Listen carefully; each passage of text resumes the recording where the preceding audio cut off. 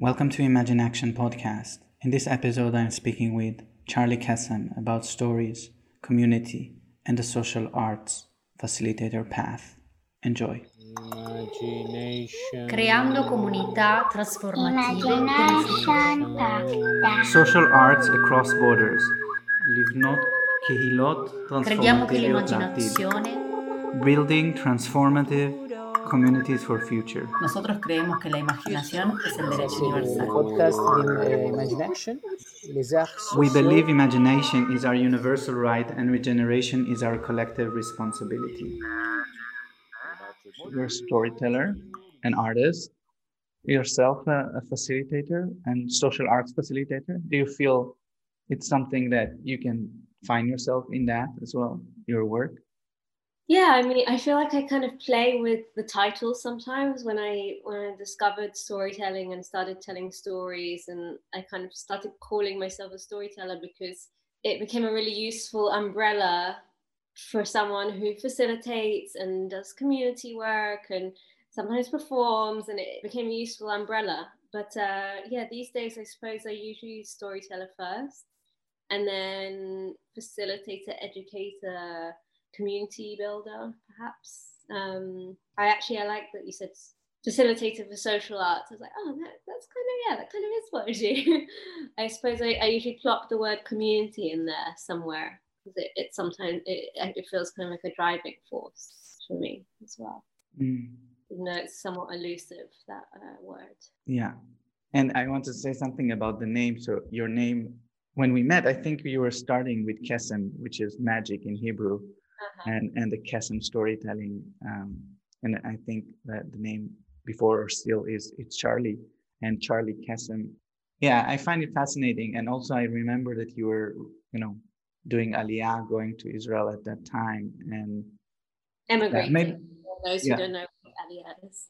Yes, what is Aliyah? It's a good question. Oh, that's a whole can of worms. Basically, going to live in Israel. So maybe we can go back to this later. So I want to, start with the question I'm asking everyone for the beginning, which is, what has been your way in, your doorway to this line of work, whatever it is called? Oh, I like this question. Because actually the minute you said doorway, this kind of, it's like portal in my imagination opens up. And I suppose that's definitely a big part of the way in. Actually, some years ago when I was in my 20s, when I was trying to find my way and what to call myself, my work, I actually did choose the name Magic Door and even drew a logo. And I think it was a bit too perhaps not grounded enough, but I love the image of when we tell a story or have a communal experience. It's kind of going through a doorway and going through a portal, and how we can use words to open doors. In our imagination or in human connection. Even now we're just talking about these empathy dinners where a friend of ours, Melissa Apixis, is doing empathy dinners with a Republican and a Democrat, and it's opening a doorway to meet each other.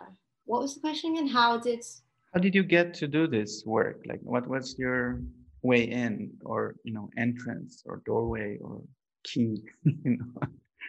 I suppose in a really broad sense, I feel like the arts have always been my blood, in my blood and in my life force. And after years of, realizing that I'm not an academic, despite what, teachers or family might want, pursuing that more, finding my way to, I studied arts therapy, which was a huge personal healing process, but also in conjunction with that, I started to meet like-minded, alternative, innovative communities. And I felt like actually that was a big part of my training ground as well. I was learning from my friends and my peers about facilitation, about inclusivity, about how to work with social issues or, religious, spiritual holidays, but in such creative and magical ways. That was definitely, for a long period, my doorway. And then eventually I found storytelling was like the next grand doorway. And I really feel like I must credit the School of Storytelling in Forest Row, where I studied, and wonderful teachers, Roy Gallo, and many teachers who just, they open the doors for many, many people all over the world. And the stories themselves, I feel, are the doorways, actually. As I go through each year now, telling stories, sometimes more, sometimes less, sometimes find those stories that accompany me in a certain time of year or time of life. And it's literally that I feel like they kind of like knock on my door and say, hello. So like the stories are the doorways, and then every kind of step along the journey and the people that inspire me along the way, I think they are the doorways too. They have been and they are. Yeah. Well, actually, this leads us to the second question, which is both about what has been leading you, but also, a little bit about the guides and who has been the inner guides and the outer guides that you found. Oh, I love this question too. I'll tell you why, because over this year specifically, in light of the pandemic, I've been asking myself, what's my role during these times, or what's needed? And and being someone that works with groups and people and not really being able to do that, okay, now what? So in the summer I was doing research around topic storytelling as medicine, and part of that research was exactly that. Who are my allies? What are my allies in the imaginal world? Also shadows and demons and characters, like to create this kind of toolbox, or a friend of mine said, it's not a medicine bag, it's a warehouse. I need more space of characters and images to call upon for creating stories, or for each one that brings a remedy. And I can say ones that just kind of pop up, because I feel like I'm still kind of on that quest.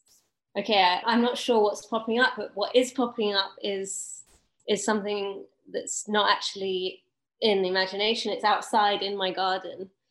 It's been one of my lockdown projects, learning gardening and the trials and tribulations. I just planted, how do you call stilim in English? Like like it's not seedlings or plants.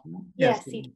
Seedlings. Just planted seedlings yesterday, and then the first really heavy rains came and almost buried them all. Like it's a wonderful image.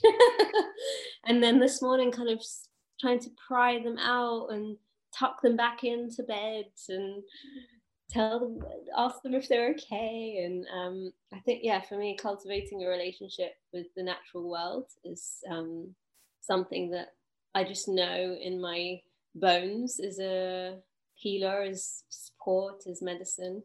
And I know that, because I know I can easily forget to listen to those things. And actually one of my guides in the form of a real person, Mika Hadar Borthwick is her name, who I actually met around the time I was discovering all these wonderful communities, Limud and Grassroots Jews and Moshe House. I was studying art therapy with her daughter, and she, Riti, her mother Mika, is a healer, and something that one of her many facets, she has many gifts. She works with flowers, so she's been doing a project called A Flower a Day, photographing a flower a day. And then I noticed this year she started posting the flowers again and saying, look at the picture, take 10 mindful breaths and sense, what do you experience? And of course you can do this with real flowers or plants or trees or crystals or all kinds of things. Kind of surprising me that actually I'm focusing on mostly things in the natural world. I think dreams, there's certain characters or places that have been appearing in my dreams. My old garden where I grew up has been appearing in my dreams lately. Oh, that's interesting. What does that have to say? Well, I feel like there's a lot more I could say on this topic. I don't know whether to continue or not. Yeah, no, it's great. Like, I really believe in that, and I have experienced that.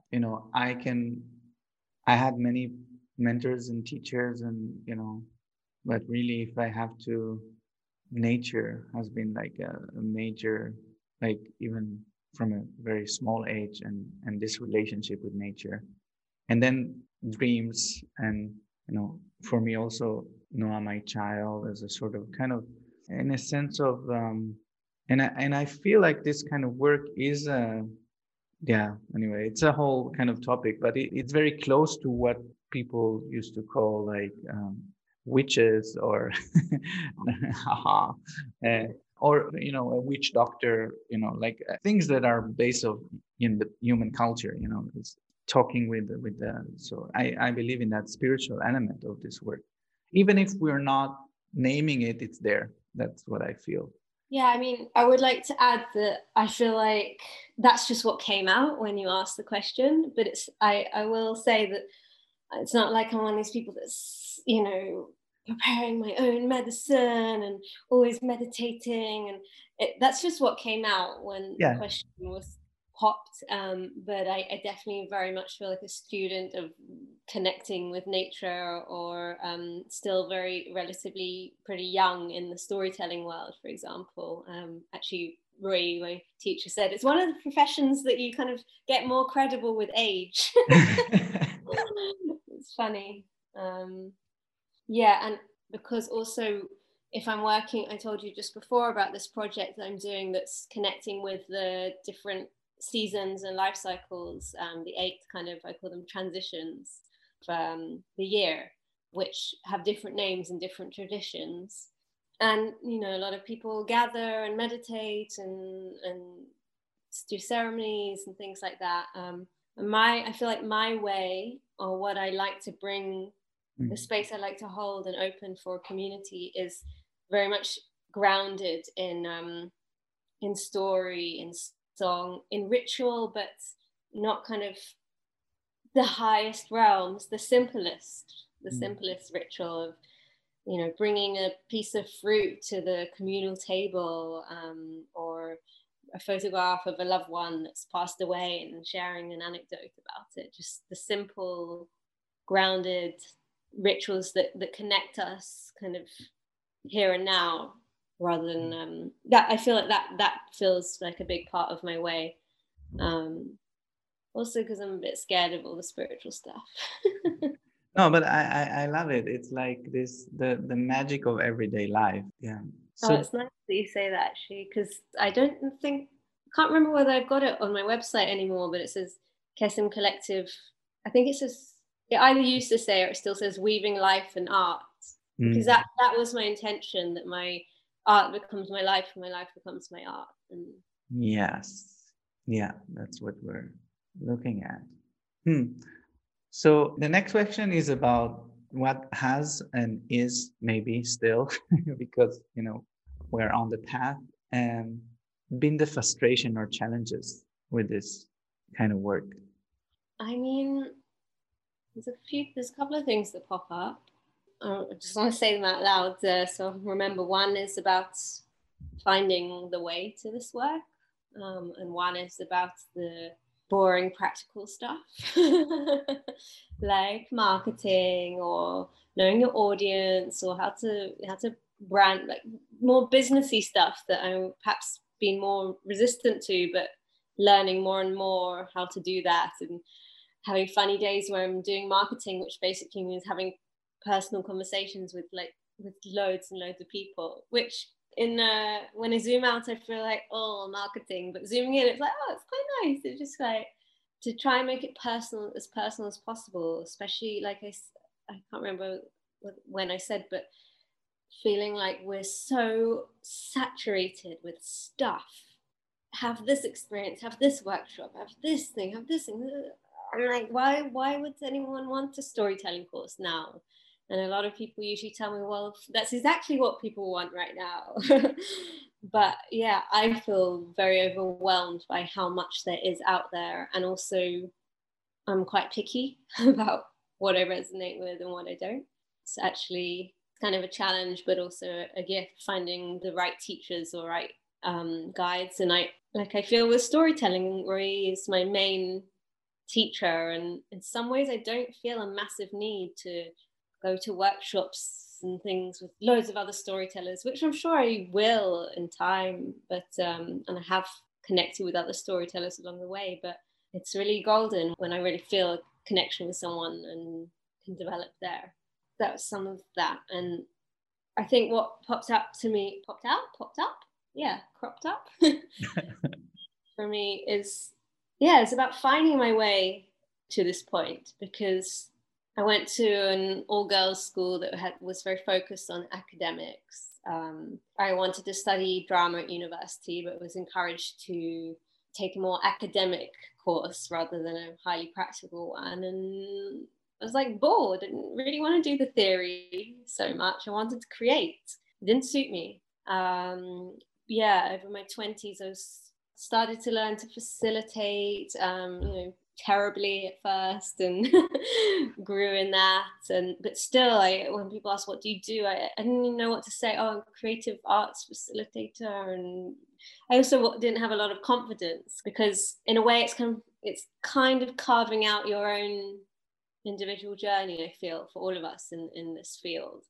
Because it's got these different nuances. Maybe some people focus more on activism work, or some people more performance, or in applied social arts in many different settings. I think it just took me a lot of trial and error, or trial and doing something else, and trial to get to this point where I suddenly realized, oh, that year where I studied photography was actually really helpful. I'm not a photographer, but now I know a bit about Photoshop and graphic design a little bit. Super helpful right now. Art therapy, I didn't become an art therapist, but unbelievable foundation for working with people and arts and creativity and empathy. So actually, my partner's family, I was talking with them about this recently, how, I suppose because of what I went through, I feel like it's okay for young people in their 20s to get a bit lost and not know and try. I feel like that's the time. But it was challenging. Fortunately, I was privileged enough to have choice to find that way. I'm hearing this, finding the way, and also a little bit this kind of standing in front of the world somehow, and the world could be the marketing aspect, or other people, or it could be the family, or it could be academy, and kind of holding your ground and discovering how to do it. Like, who am I to? I wasn't born into a lineage of storytellers. Who am I to call myself a storyteller? But at the end of the day, the world needs more stories. So, all those voices of doubt that we all get, and then the other ones that are like, no, just do it, and you're good, you're okay, and just keep going. And it's not crystal clear what the way is or what the goal is, but just keep going. And you keep going. You're on the path. And what are the gifts and the kind of treasures you are finding on the way, found so far? I feel like when I was studying storytelling, our teacher talked about this magic when the storyteller and the story listeners and the story kind of become one. Let's say as a phenomena rather than like a kind of a spiritual experience, although it could be this phenomena where we've opened the door, the stories open the door in our imaginations, and it's not about me or someone as the teller and the listener. It's like we're entered into this space and we're there together. When I experienced that togetherness through the imagination, and maybe slightly this sense of, there is this power, because I've kind of taken people in, and I'm the conductor. They're trusting me in this. But it's more like a feeling of awe than rather power, actually. And it feels really magical and kind of humbling, and an honor to let this story out and create this space together. Especially as I really love to, ask the listeners questions or get people to join in with instruments. Or I started lately getting people to act out characters, which is just wonderful when you've got adults that just immediately like that go into being playful children. That's definitely, I feel like that's a big drive for me, that that I get to facilitating other people in their joy and magic and creativity. And that might be in telling a story, or it might be in leading a workshop and people connecting with their own stories or each other. When these moments in workshops where I just kind of see these pairs of people just engaged and listening, I really love that too. Actually, did a deepening workshop with like an enrichment workshop with Rory when he was here in Israel, and it was a workshop about the art of listening. It was very funny because we were about 70 people in the room, all Israeli, pretty much, I think. And the exercise was, there were several rounds, and it was, you imagine you're walking around with someone in a park or something, and you're both, at the beginning, you're both speaking over each other, and then it's dropping down a bit, so you're leaving a bit more space, but still interrupting, and then it drops down until it ends up silent. It was very difficult for people to just shut up. It was very difficult. It was very funny. It's definitely something in the culture here. But I think that's been a real treasure for me, and I still try to develop that. And it's something that perhaps the children of today, or my generation also, we're not so educated to listen. And it's said that a good storyteller needs to become a good story listener first, which is absolutely one of my gifts and treasures also. When I love hearing stories. Yes, tell me.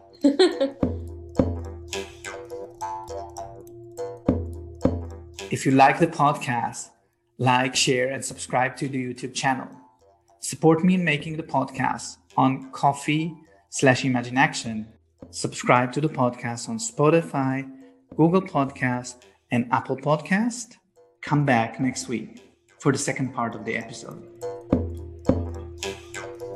Nosotros creemos que la imaginación es el derecho universal. Podcast Imagination, les arts We sociaux. believe imagination is our universal right and regeneration is our collective responsibility. Imagination.